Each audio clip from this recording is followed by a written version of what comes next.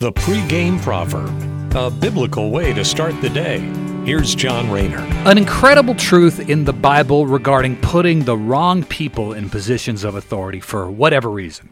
This can be in the government, our workplaces, where someone is running the show and just does not have the experience or wisdom to manage others and make executive decisions. So let's get into it. Here's Ecclesiastes Chapter 10, verses 5, 6, and 7.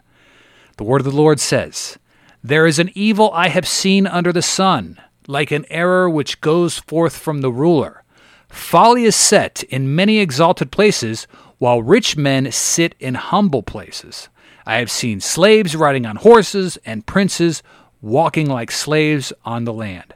So to simplify, what Solomon's saying here is that it is a huge mistake that heads of state make when they put fools in positions of power, and meanwhile, the more qualified, the wiser people are on the lower rungs of the totem pole.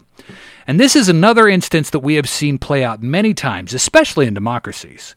You have an election that comes around, and one candidate desperately needs to win, so they take bribes in the campaign season, and it might not always be money either. Sometimes it's promising a job for support, or a cabinet position for lots of support.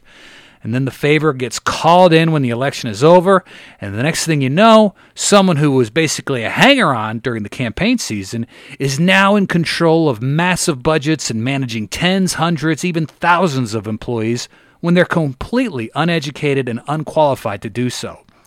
The leader, the governor, or the president doesn't care at this point, though, because they're already elected. And meanwhile, the constituents, or the people, they suffer at the hands of incompetent department heads, while the smarter, the more experienced, and the educated ones that should be running the show are relegated to more menial labor like paper pushing.